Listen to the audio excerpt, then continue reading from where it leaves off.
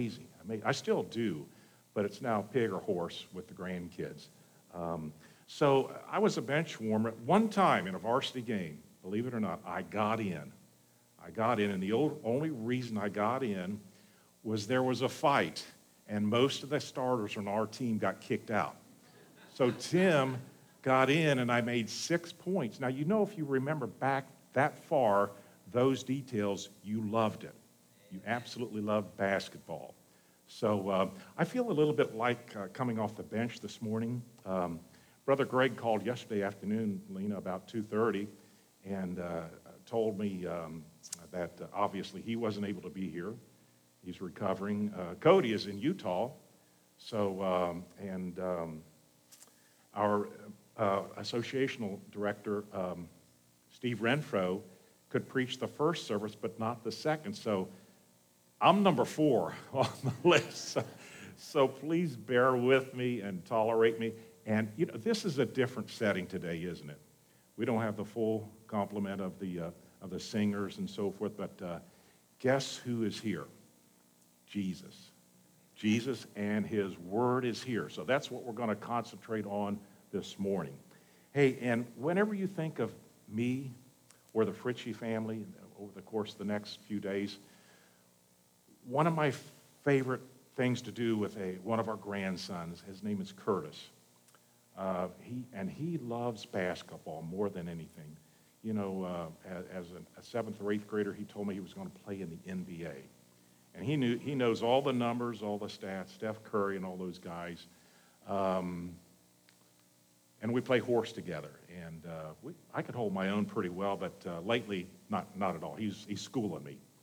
So pray for him. He is in a bad situation right now. He unfortunately made some bad decisions and is paying the price for it right now along with the family. So Curtis Fritchie, if you would pray for him, that would be much appreciated. Long story short, Jesus saved me by his atoning death on the cross as a teenager next door. Brother Armstrong was preaching.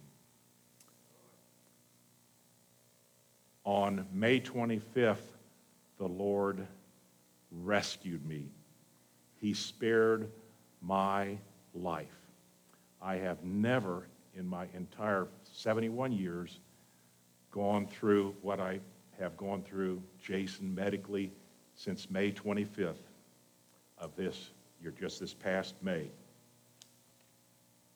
So obviously May 25th is a day I will never forget.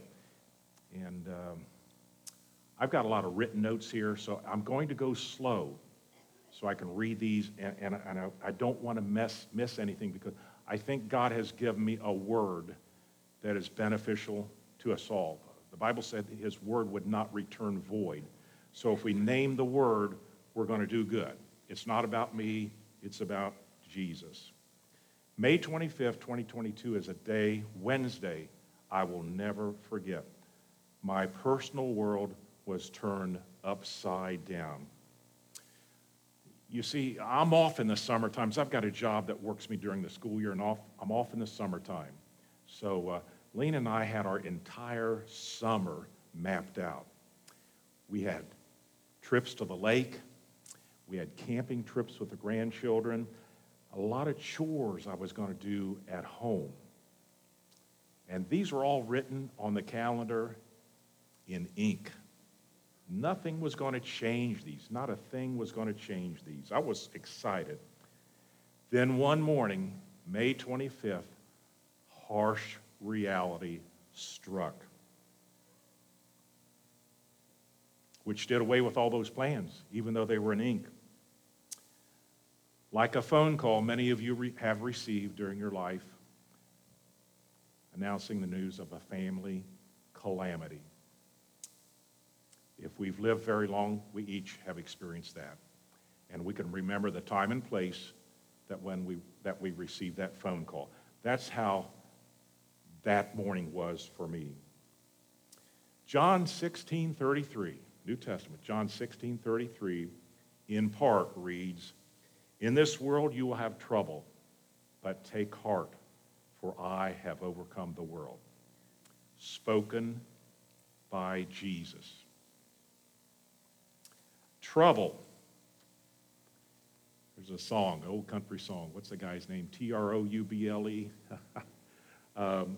Who is it? Travis Tritt, old Travis. Yeah, okay. Trouble takes many forms. Many of you in here have suffered beyond what I have gone through, immensely more. Trouble, a health crisis, loss of a dear loved one, a troubled child, a troubled grandchild, financial calamity, loss of job, divorce. We could go on. And Jesus said, in this world, we will have trouble, but for the believer, take heart, for I have overcome the world. Our hope is in Jesus. This morning, I'd like for us to read a parable that Jesus spoke about a man unnamed. It's a parable. A parable is an earthly story with a heavenly meaning. And this individual is known simply as the Good Samaritan. So if we could, I don't have it up on the screen. So let's turn on our Bibles, Luke 10:25, and I'd like to go ahead and read that entire passage. I hear pages rustling. Luke chapter 10, verse 25, the parable of the Good Samaritan. The Word of God reads, on one occasion, an expert of the law stood up to test Jesus. Teacher, he asked, what must I do to inherit eternal life? What is written in the law? How do you read it? And he answered, the lawyer answered, love the Lord your God with all your heart, with all your soul, with all your strength, and with all your mind, and love your neighbor as yourself. And Jesus replied, you have answered correctly.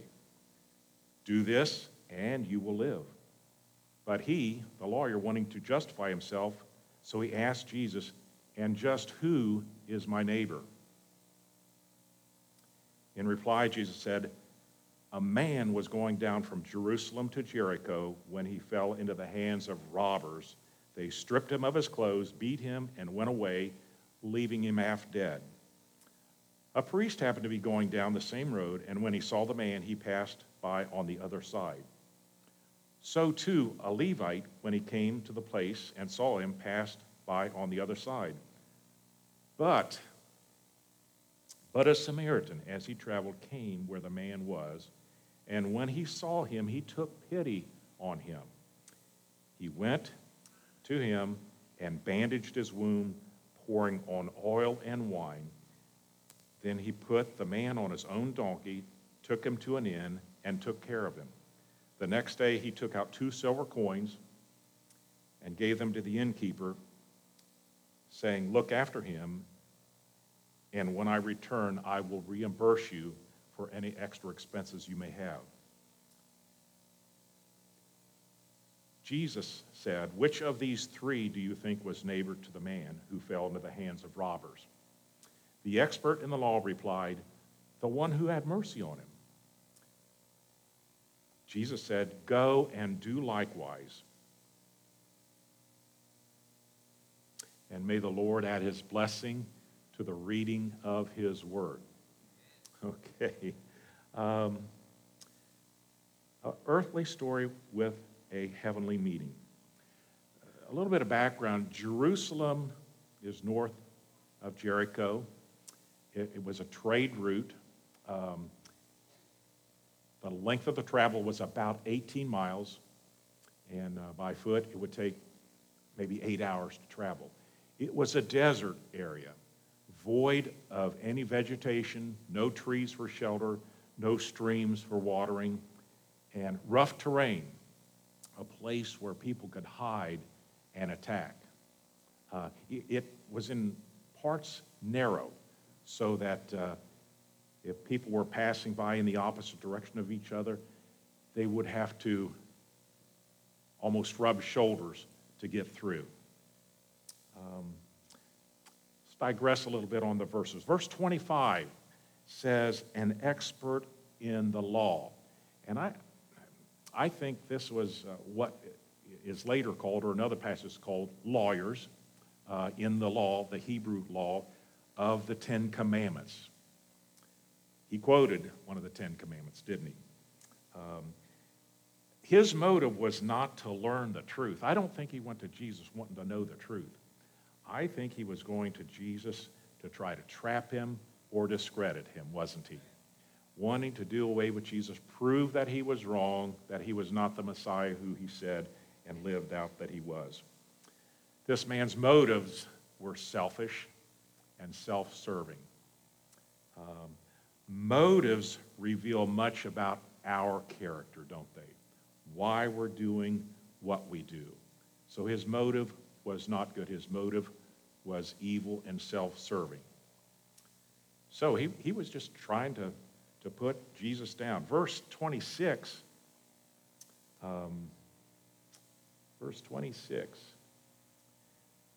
Jesus answered a question with a question. That ever happened to you? Well, the ball's in your court. What do you think? What do you think? Trying to make a person think, perhaps. In other words, you know so much, you tell me. And I'll ask the husbands this question. Has that ever happened to you at home? You know, amen, there's an amen. You know so much, you tell me. Okay, big guy. All righty. Verse 27 is noteworthy. His answer, the lawyer's answer was, love the Lord your God with all your heart, soul, strength, mind, and love your neighbor as yourself. Now, by nod ahead, if you go like this, your answer is true. Was this a correct answer? Everybody's saying yeah. He answered correctly. I see Lily out there nodding. Thank you, Lily. That's very good. Okay. He answered correctly, but I believe he was answering with his mind, not his heart, because his motives were not pure, were they?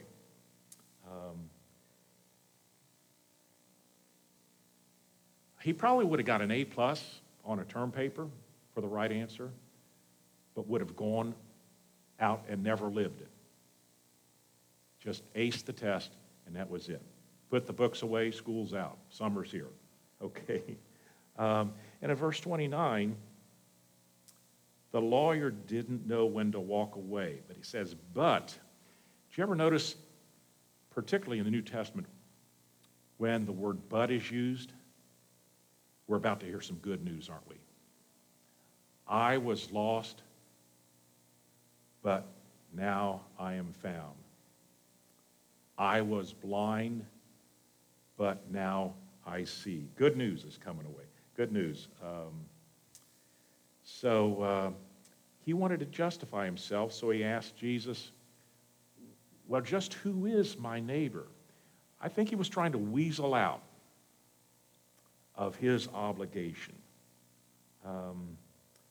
He thought, if I can qualify or categorize who my neighbor is, then some people groups that I don't care for would not be worthy of my attention, nor would they be worthy of God's love, because I'm special. And you know what? You just don't dress the way I think you ought to dress. You don't talk the way I think you ought to talk. We can be critical in spirit, can't we? We can be judgmental. We can compartmentalize people, and when we do that, we are saying that, God, you made a mistake when you allowed this person to be born. We are not the Holy Spirit. We don't know what's in people's mind. Have you ever tried to justify yourself when you know better? You really know what the truth is, but you want to do it so badly, you're going to justify yourself. I remember when I was dating my wife, Lena, and by the way, we will be married 50 years, August 12th. Do I have the date right? Okay. All righty. I mean, I was head over heels. I was head over heels. I was at her house all the time. And Carmen, my sister-in-law, is back with us today. Carmen was a second mother to me. She knows that my mother knew that I was not going to be satisfied every day without going to Lena's house for some time. She resigned herself that Tim is going to be unfit to live with unless he goes and sees Lena for a while. And it was a long-distance phone call from Oxford to Somerville back in those days. So the phone bill was high, so my dad let me know, no, you got to put an end to this. Okay. I tried to adjust myself to my mother by saying, I got to go, I got to go, I got to go. Okay, I knew there were chores to do on the farm, but I didn't care. I was blind. I was blind to that. Hey, but it turned out good. It turned out real good. Looks like it's going to work for Lena and I anyway. Okay, verse 30. In reply, a man was going down from Jericho, and he fell into the hands of robbers and thieves. If there were a warning sign at the beginning, at each end, it might say, warning, travel at your own risk. You know, it seems like there used to be lifeguards at lakes back in my day. Now there's just a sign that says, warning, no lifeguard on duty, swim at your own risk. Okay? So that's how hazardous the road was. And 31 says a priest happened to be going down. This would be a Hebrew, a Jewish priest in the temple, highly regarded, highly respected, in most cases self-righteous, unapproachable, a priest and a Levite who was an expert in the law of the tribe of Levi, the Levitical folks that worked in the temple. It says they passed by. Okay? I guess they were heading to Jerusalem. The person that was attacked was heading to Jericho, going down to Jericho. Oftentimes the priest would travel that road to go to Jerusalem for observances in the temple. And what did they do? They crossed over on the other side to avoid the person in need. Has this ever happened to you when you were in grade school and you were at the grocery store, Kroger, IGA, whatever, and you spotted, maybe it was in the summertime, you spotted your teacher? If she was over in the bread section, I would get over to the milk section because I didn't want to pass by them. I didn't want anything to do with school during the summertime, Jeff. I hope nobody does that to you, and I don't think they do. Okay, the priest passed by. Why? They knew that if they touched this person that was bleeding and hurting, they would be unclean and unable to serve in the temple. I don't think this was out of good motive, really. I think it was out of selfish. They didn't want to get involved. So they disqualified themselves. They excused themselves. The priest and the Levite thought, now this was profound to me, and maybe it will be to you. The priest and the Levite thought, if I stop, what will happen to me? It's all about me. It's all about what's going to be the consequences for me. And in verse 33, here's where the word but, the transitory word but comes in. Verse 33, but a Samaritan. Good news, somebody's coming along the way. A Samaritan was considered inferior to the priest and the Levite because Samaritans were by birth not fully Hebrew. They were half-breeds, so to speak. They were looked down upon. There's another story in the Bible, true story in this case, an encounter Jesus had at a well. The woman at the well, Tina, that's right. Jesus said to her, give me a drink from the well. And the Samaritan woman said, wait, what place does a Jew have asking me, a Samaritan, for a drink? Well, Jesus shattered the barrier, didn't he? And he shatters the barriers for us today, if we will allow him to. Verse 34, the Samaritan took pity. Took pity. You know, sometimes we can feel sorry for people, sorry for ourselves, and that's it. We just go around moping and groaning and thinking they'll get by somehow. We take pity. But he had pity to the point where he took action. He said the man dressed his wounds,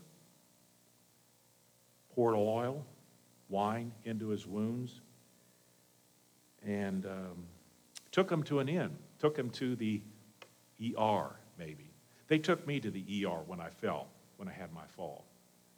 And I'll tell you a little bit about that more in a few minutes. Took him to the inn to be taken care of, and he gave him what kind of coins does it say? 2 denarii. 2 days' wages for an average working guy back in those days. That's saying quite a bit, isn't it? 2 days. This week, you only get 3 days worth of pay, even though you work 2. That's what that was like. You ever heard the phrase, put your money where your mouth is? Well, money speaks loudly, doesn't he? And he wasn't afraid to give. And what's more, and he said, take care of him, whatever you spend more in his care, when I come back, I'll make it up to you. That's commitment. That's a good Samaritan. The Samaritan thought, if I don't stop, what will happen to this man? Now remember, the priest and the Levite said, if I stop, what will happen to me? The Samaritan said, what will happen to this man if I don't stop? It's not about me. Have you ever been a good Samaritan? Have you ever been on the receiving end of interaction with a good Samaritan? I have, and I'm going to tell you about it in a few minutes. Okay, verse 36. Let me get my place here. Which of these 3 do you think was neighbor to the man who fell into the hands of robbers? Which of these 3? The priest, the Levite, or the good Samaritan? Multiple choice. I like multiple choice questions. Well, you know what? Truth needs no defense. When Jesus asked the lawyer which one was the neighbor to the injured person, the reply could only be the one who showed mercy. The one who showed mercy. You can't argue with the truth. The truth will stand on its own, and it'll set you free. You shall know the truth, and the truth shall set you free. He gave the right answer. He probably would have got another A+ on a test, but it was simply from the head. I'm thinking, was it James who said, you believe in one God, you do well. The devils also believe and tremble. We can believe up here, but if it's not from the heart, we're only going through the motions, aren't we? Wasting our time. A couple of closing thoughts. Some people may help because they expect a reward. Some people may help friends because their friends have helped them and they feel like they owe them back. The Samaritan didn't think about race or religion. He just saw a man who needed help. The Samaritan helped even though he didn't know the injured person and he didn't expect a return. Has this ever happened to you? Have you ever helped somebody that you didn't know, maybe in a small way?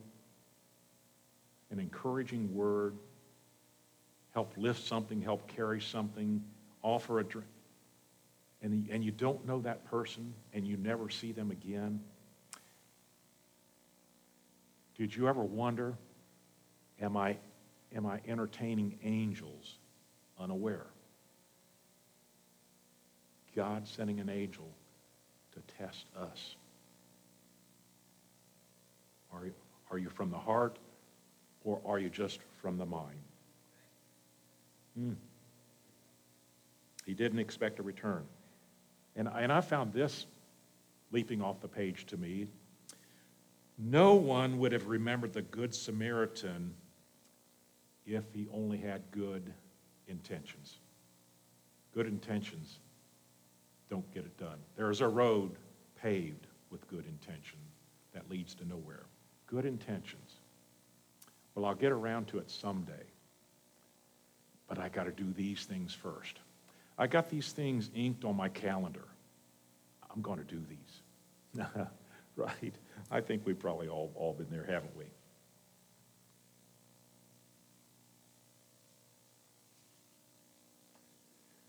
I would like to share with you some recent experiences that I have had with a multitude of Good Samaritans.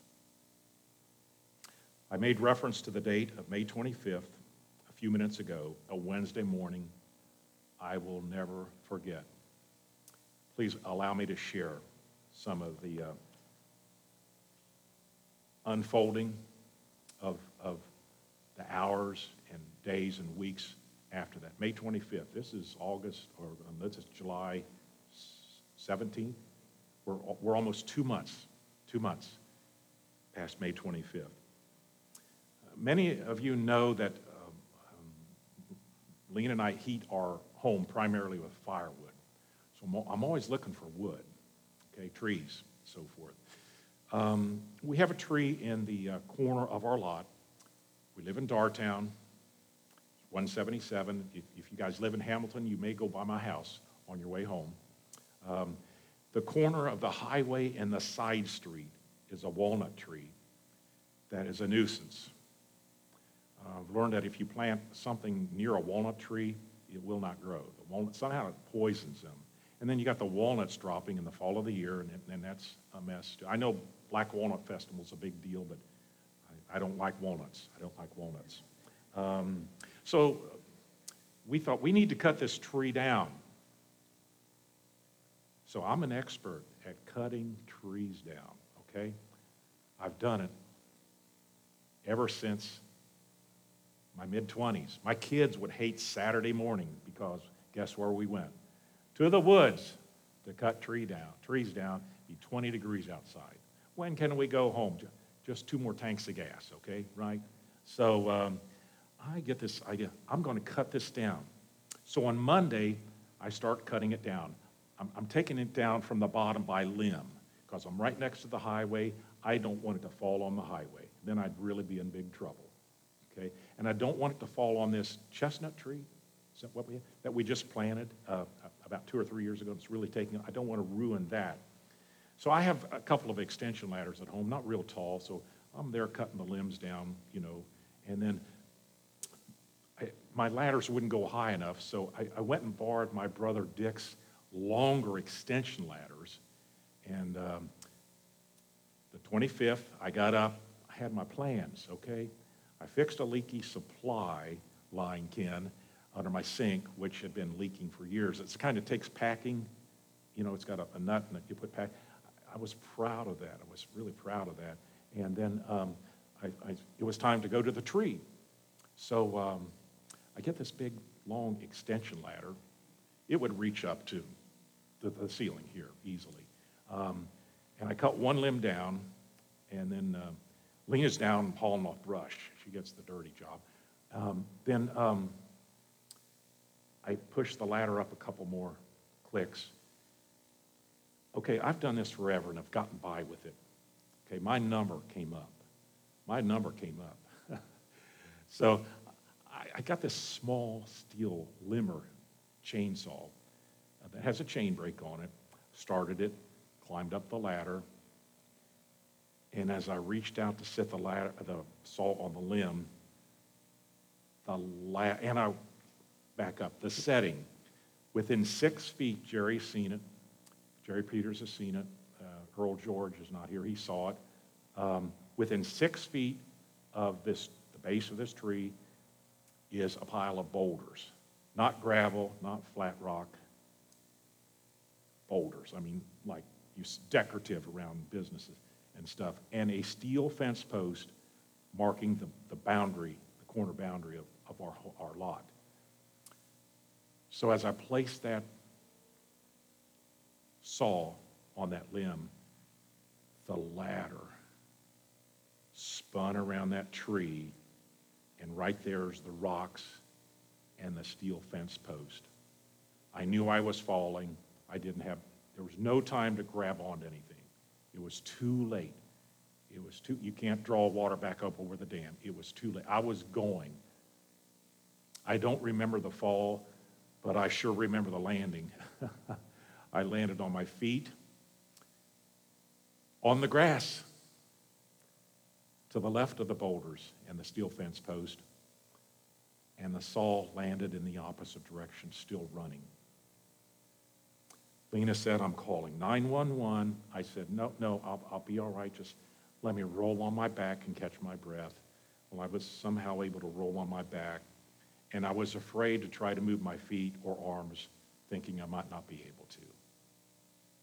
Never been there before. Never been in that kind of a situation before. All of a sudden, a man walks up who is my good Samaritan. He was driving north on 177. He lives on Swan Beatty Road. His name is Ted. I'm trying to look him up, okay?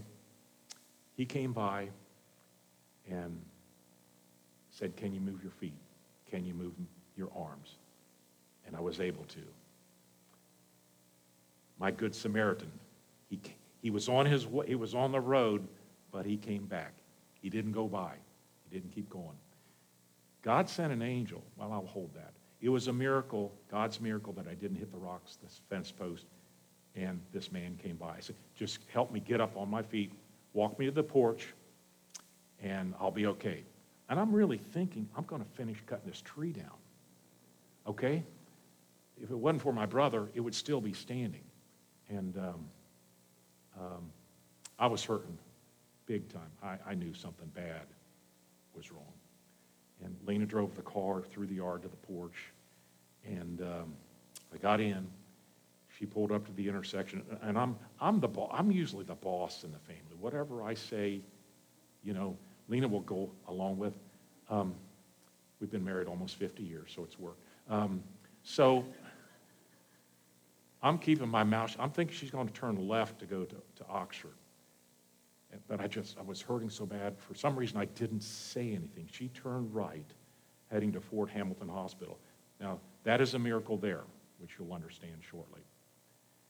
We go there. I feel every bump in the roadway. She pulls up to the ER entrance, walks around, goes in and gets a wheelchair of sorts, comes to get me. And then a nurse came out and took over. Lena went and parked. And if you've ever been to the Fort ER, the parking for the ER is real close to the entrance to the ER. So by the time she gets in to the bay that I'm in, they have me on a bed with oxygen and monitors and so forth, getting ready to take me in for an MRI. As I was wheeled in, there was no one in the waiting room. They took me right by the desk where you have to show your cards and all that stuff. They took me right in. How many times have you been to the ER and you waited an hour because there was a crowd there? Or you didn't have the right card? Or they had to call somebody?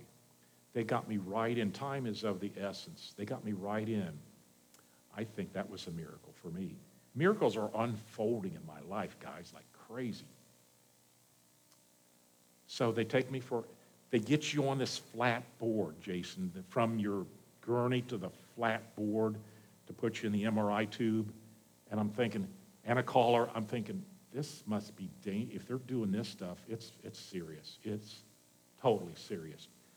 I come back to my room, and I guy said, I hate to be the bearer of bad news, but you've got 2 broken vertebrae, and we can't do a thing for you here.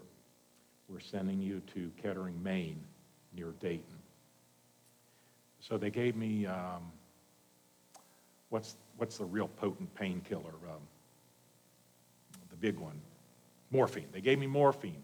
I wasn't hurting after they gave that. I was talking all the way up in the squad car to Dayton, and they got me in there Wednesday afternoon.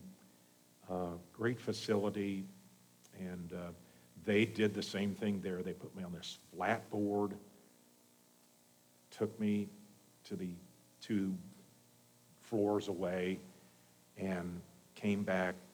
Didn't tell me anything then. I just lay there hurting. The morphine's wearing off by now. And that night, it was dark. I remember that night, one of the surgeon team came in, and at my bedside is a screen, a monitor, okay? He showed me the MRI images. Number 2 was a burst. I've never heard of a burst anything, but what that means, it's in pieces. It's not just cracked. It was in 3 or more pieces. You could vividly see on the screen, and the other one was a compression fracture. And I just looked up at the man, big guy, and I said, you know, God's got this under control. I'm going to place my trust in him. And he said, yes, God is the hearer of our prayers. And I just sensed, this man's a Christian. He's got to be. And I just looked at him and I said, would you pray for me? And he reached down his hand. I know. He reached down his hand and prayed a genuine prayer to the Lord. And that gave me great comfort. I believe God had, there are multiple people on that team. I wonder if God had this person there. Maybe another miracle. Okay? The next morning, the next couple of mornings, I'm not sleeping, because of the pain. Even with 3 pain medications they're giving me, I'm still hurt. When you move an inch, it hurts. 4 o'clock in the morning, Lena is there by my bedside reading the Bible to me.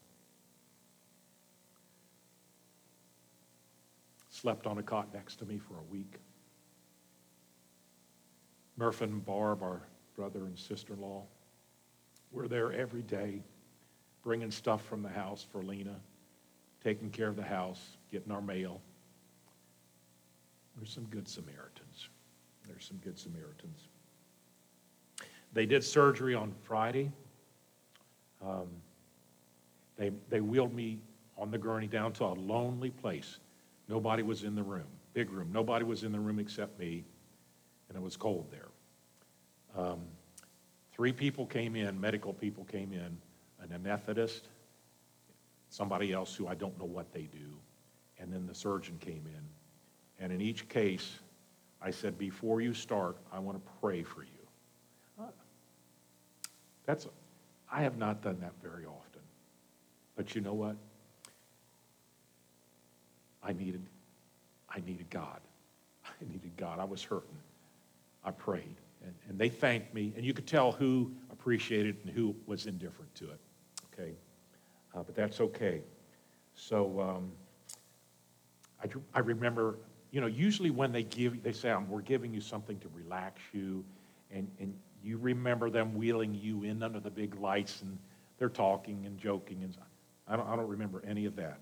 All I remember next is waking up in a meat locker temperature room, freezing, like 8 warm blankets on me, hurting still. The general's starting to wear off. Go back up to the room. I remember the next morning, they said, you're going to walk now. So I'm hooked up to stuff. And Murph, I maybe walked 20 yards, and I was hurting big time. Each step short and painful. Sleepless nights.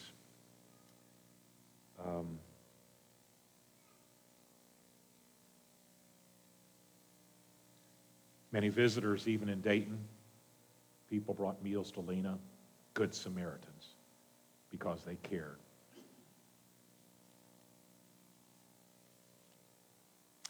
After a week there, we went to Woodland Manor. I'm using the word we because everywhere I was, Lena was. Went to Woodland Manor, which was an answer to prayer. They brought us a list of rehab facilities, and we knew we wanted Woodland because we heard so many good things about that facility, and it was close by. So the next day they come in and said, Woodland's available. Sign us up. Sign us up. So I arrive at Woodland, still hurting, and they would bring pain medication as I pushed my button. You know, you got to stay in the bed. You can't get up and go to the bathroom by yourself. Many of you have been there. I was known by the staff there as the ladder guy. And it's the truth. And this is a paradox. When I went to my brother's house to pick up the ladders, there was a person cleaning their home who also worked at the nursing home, Woodland Manor. And as they wheeled me in there that evening, Tuesday evening, I can't recall her name, she said, do you have a sister, or do you know somebody by the name of Carmen Fritchie? And I said, yes, that's my sister-in-law. And she said, didn't I meet you just a couple of days ago? And I thought I recognized it. I went there to get those ladders. And now here she is taking care of me. I wonder if God put her there. I don't know. It kind of broke the ice a little bit. So I can remember daily walks there with a therapist. Such nice people. My goodness. Some of them had to be Christians. They had to be. And as I would encounter them, they'd say, how you doing? And I would say, I give all praise to the Lord for the healing that's taken place. When your back is against the wall, you will talk. You will let the words come out. You will let the words come out. So we got home, and it was so great to be home after 2 weeks there. The ride home was bouncy, but I don't mean this to sound graphic, but the best part of being home that first night was laying in the bed next to my wife.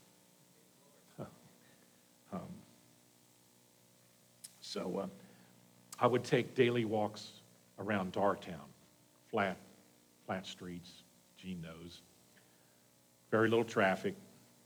And Lena went on a walk with me one day, and short walk, and we were crossing the highway heading toward our house where I fell. And I said, come here a minute. And there's a stump. My brother and nephew came and finished cutting the tree down. There's a stump there. And I said, you tell me how I didn't fall on the rocks or in the highway or on a steel fence post. And she said, God sent an angel to spare your life. And I believe that. I believe that. Hey, while I was in the nursing home, Lena came in one morning and said, I found this note stuck in our door handle. It read something like, I was coming back to check on you, and I'm planning on finishing cutting your tree down, but I see it's already been done.